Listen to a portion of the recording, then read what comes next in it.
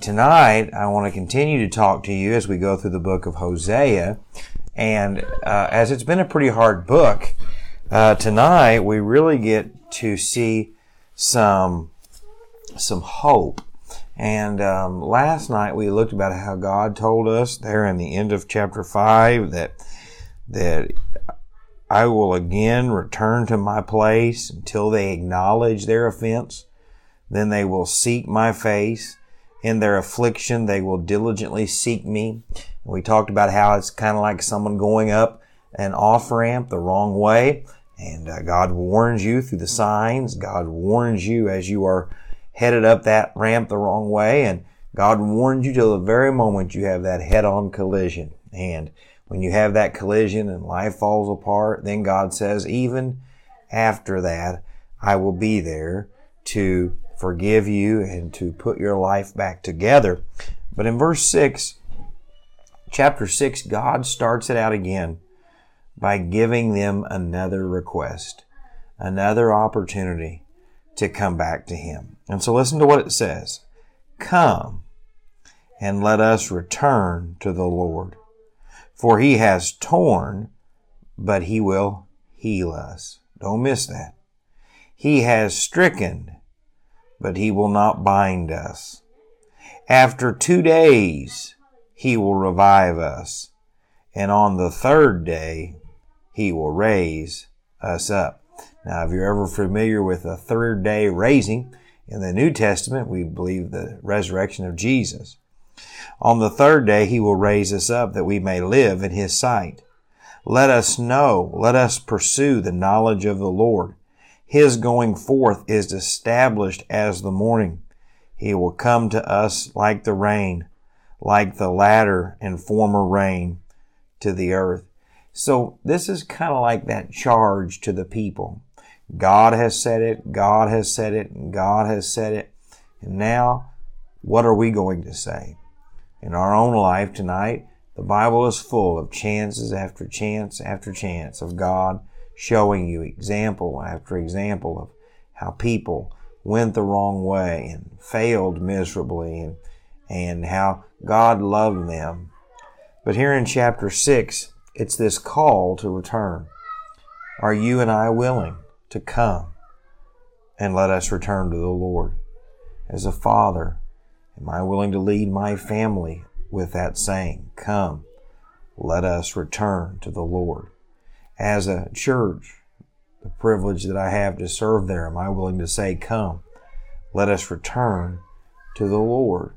You see, God can say it, and God can ask, and God can convict, but at some point, you have to say, come, and let us return. As an individual, I am going to return to the Lord. Because look what it says there. It uses this lion analogy again. For He has torn.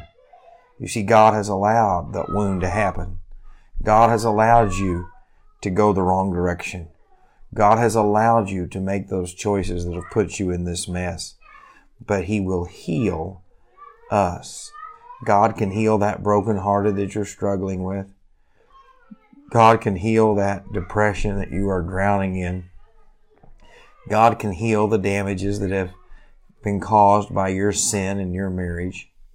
God can heal the pain that you've been through because someone else hurt you.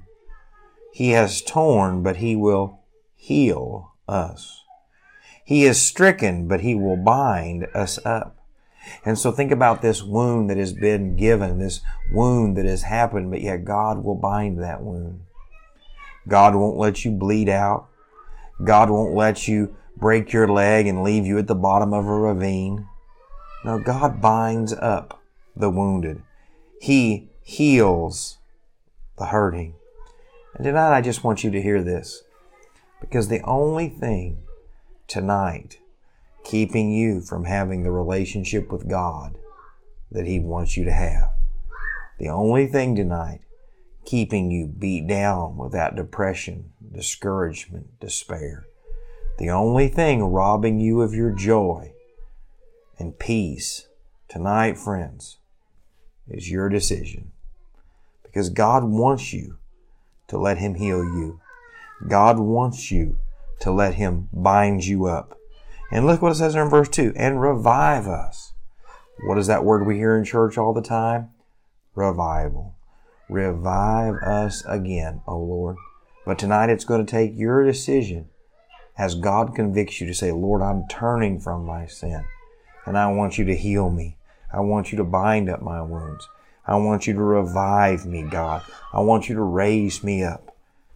Because, friends, God won't force that on you. He's waiting for you to respond.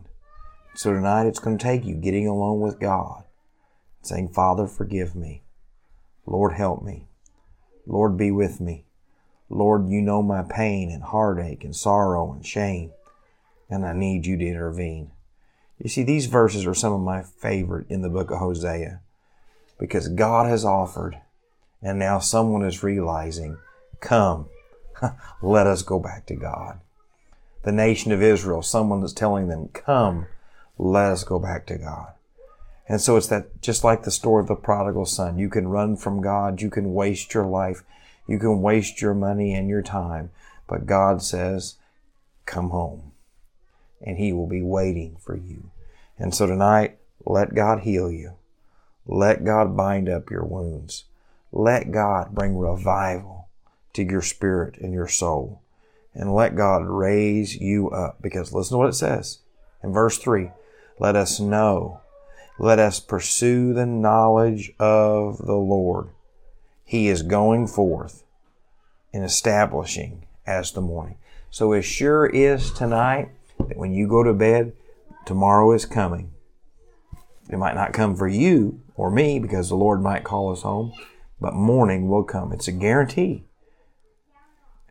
But one of these days, when God destroys everything and rebuilds it, things are going to be different. But in this earth, morning is guaranteed. It's going to happen. Night, then morning. And He says God will establish you in your faith, in the hope and promises that He's given you and I, if we'll seek Him. And so tonight, let God work in your life. Let God move in your heart. And let God heal and restore the things that sin and selfishness has corrupted. And so as always, thank you so very, very much for watching. I pray that you have a wonderful, wonderful weekend. If you don't have a church home, we'd love to see you. Worship with us at 10 Mile. If you do have a church home, we'd love for you, and your church would love for you to be there this weekend. And so you go worship where God has you and be a part of the solution and not the problem. And so may God richly bless you and your family this evening.